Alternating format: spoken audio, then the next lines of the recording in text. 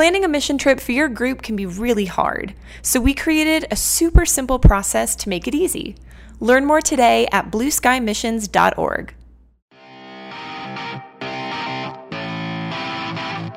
You're listening to the Student Ministry Podcast. If you're a youth pastor, small group leader, college pastor, or even a parent, this podcast is for you. Whether you're looking for tools and resources or encouragement and wisdom, you've come to the right place. Here's your host, Kenny Ortiz. Hello and welcome in to the Student Ministry Podcast. I'm your host, Kenny Ortiz, coming at you from the beautiful city of Orlando, Florida.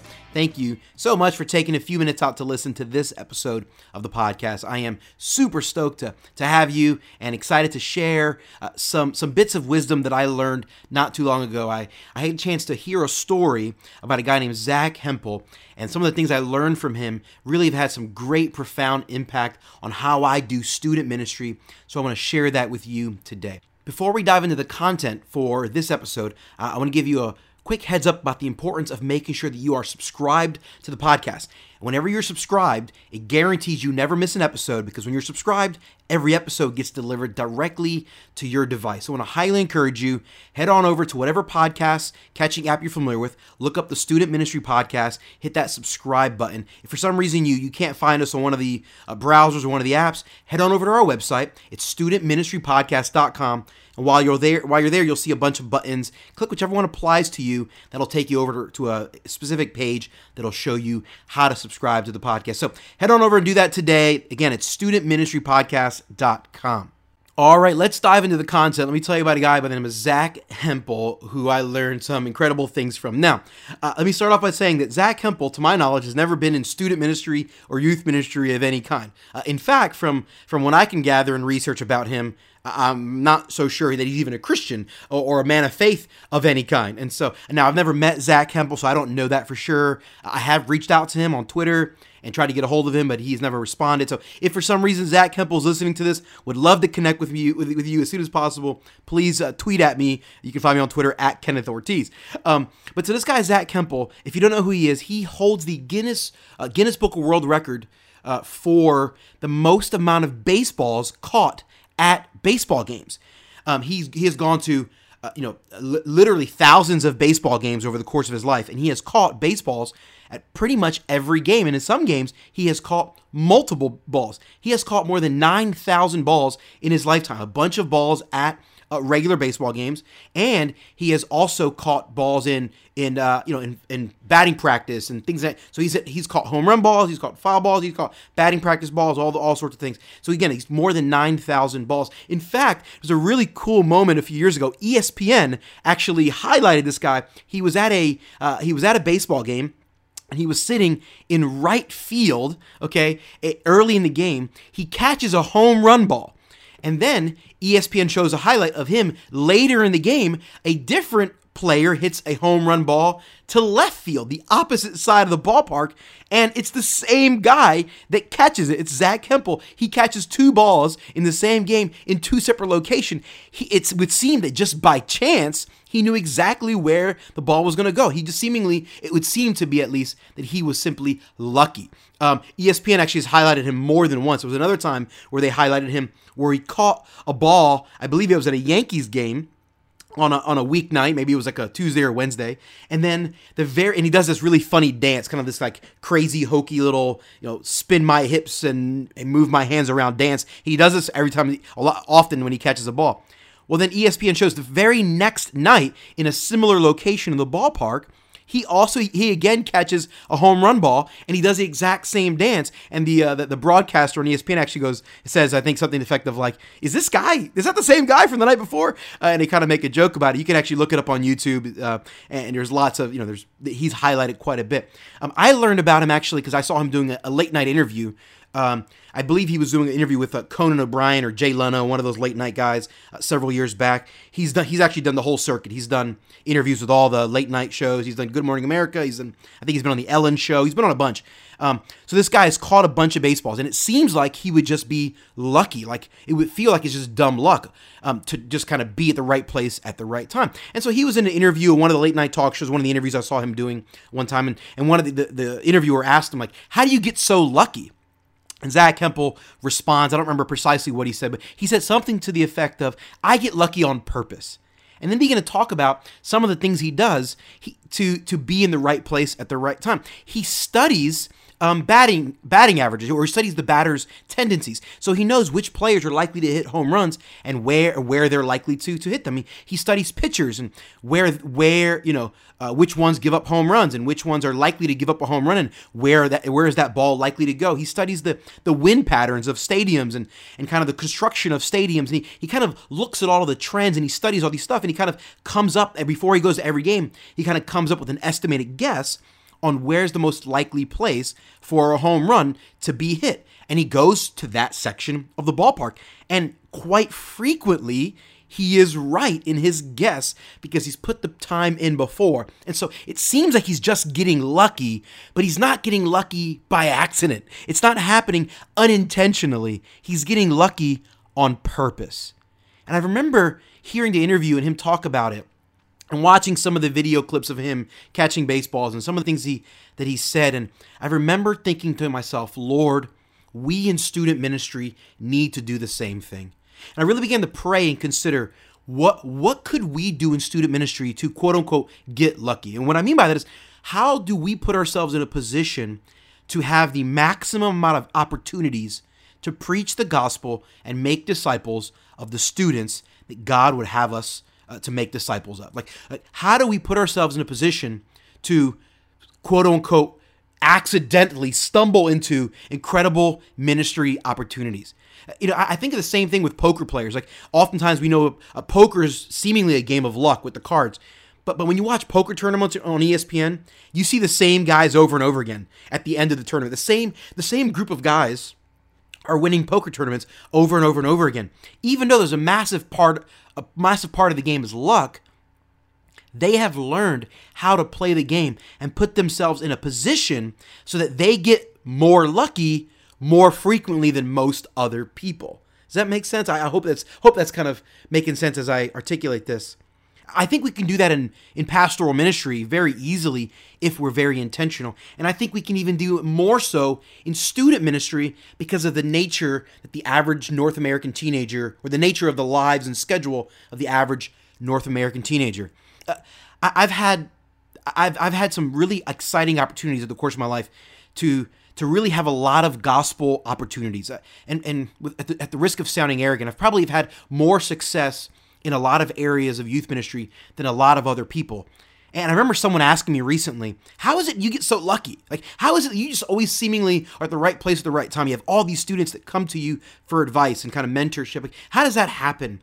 And I remember thinking to myself, it doesn't happen by accident. It happens because I have strategically put myself in a position where I am more likely to have opportunities to preach the gospel, where I'm more likely to have opportunities to speak into the lives of middle school and high school students and college students. And so, as I really considered the life of Zack Hample and kind of what he does, I really prayerfully considered, this is several years back, I really began to consider what are the things that we ought to do so that we can intentionally maximize our opportunities in student ministry. What are the opportunities we have with teenagers that maybe a lot of pastors, lead pastors or pastors focusing on adults, maybe they don't have as the opportunity to do as much. And so I really kind of came up with four things that I think, that we as student ministry pastors ought to do on a regular basis. And I really have lived my life in student ministry this way for the last several years. So I'll give you the 4 steps very quickly. Number 1 is be present. And this is the one that I think is the one that always shocks me that guys don't do more frequently. Because quite frankly, it's easy. Just show up.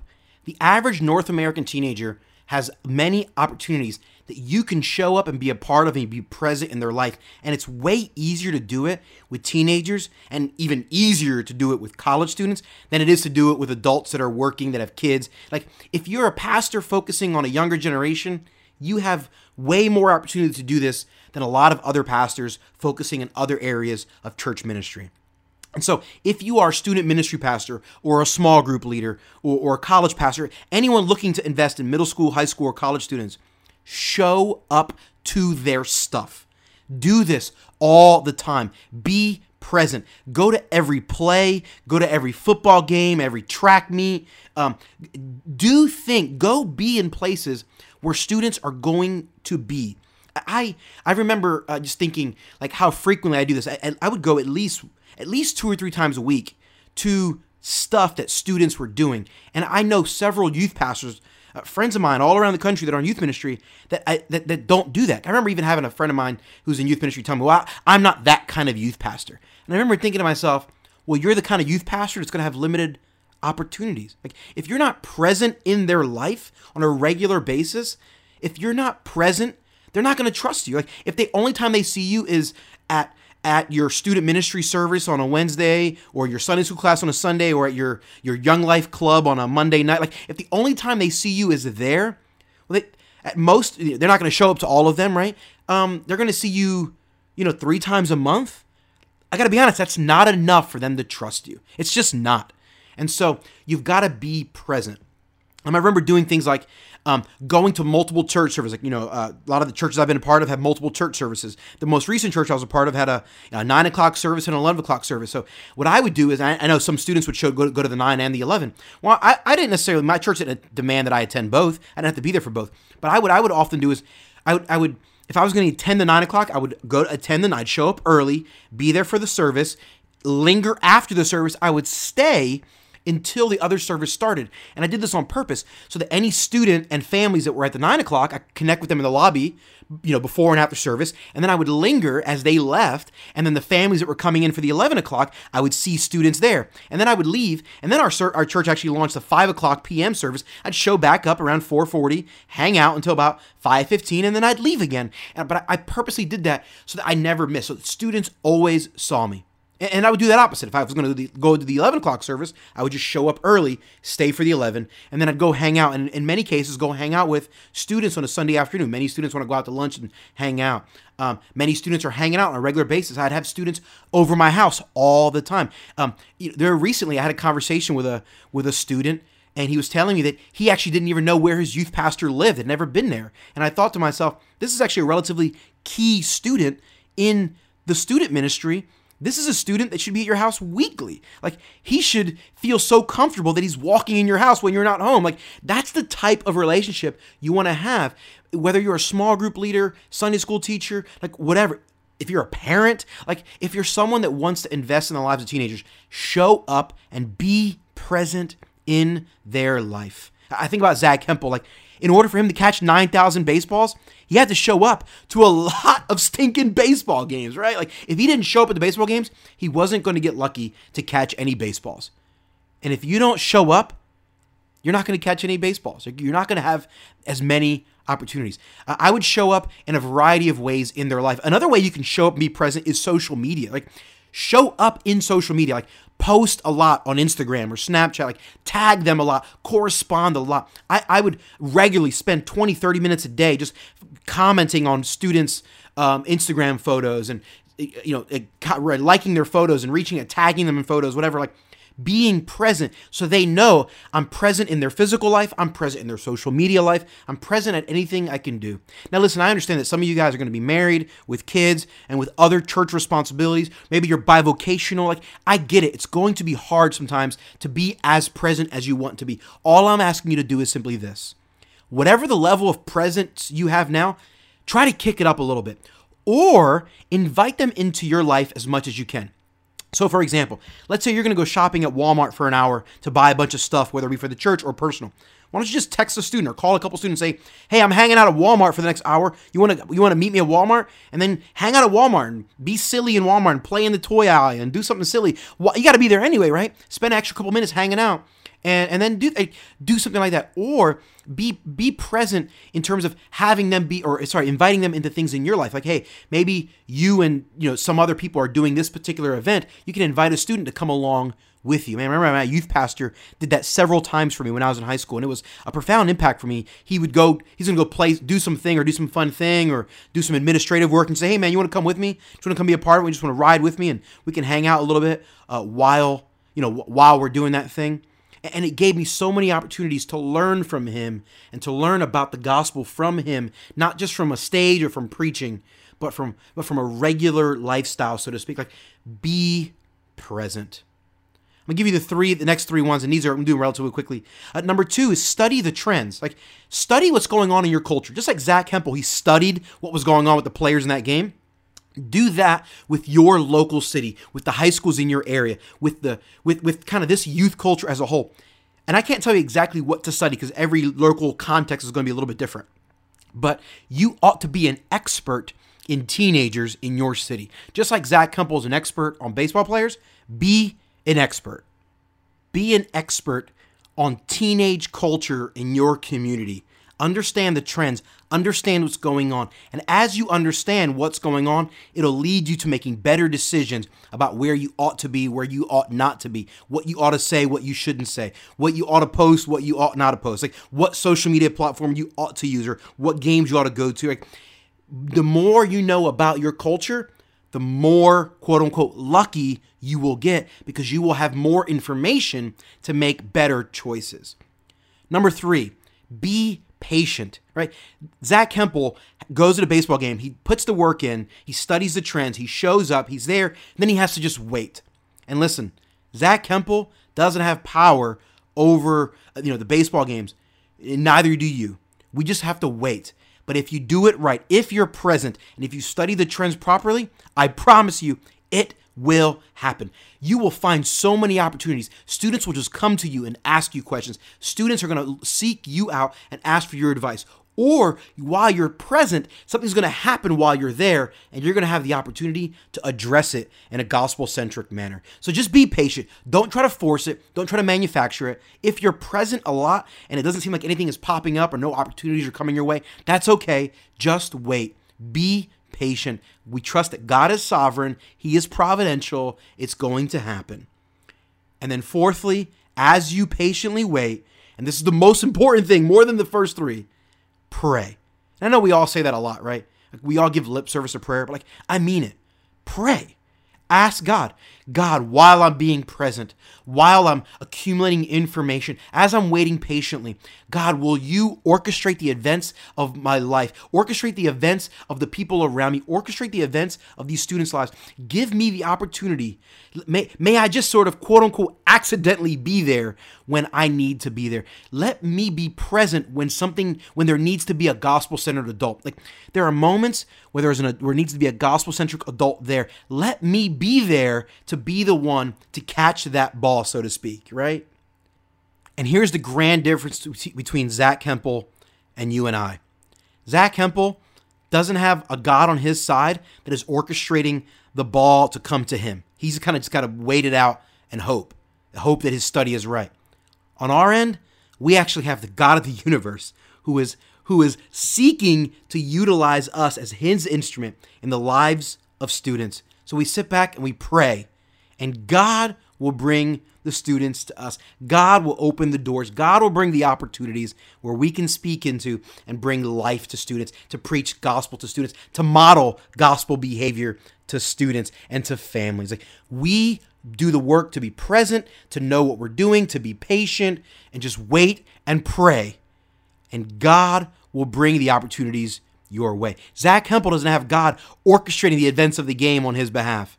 We do have God on our behalf, orchestrating the events of our lives and the lives of our students so that the gospel can be preached and modeled to those students.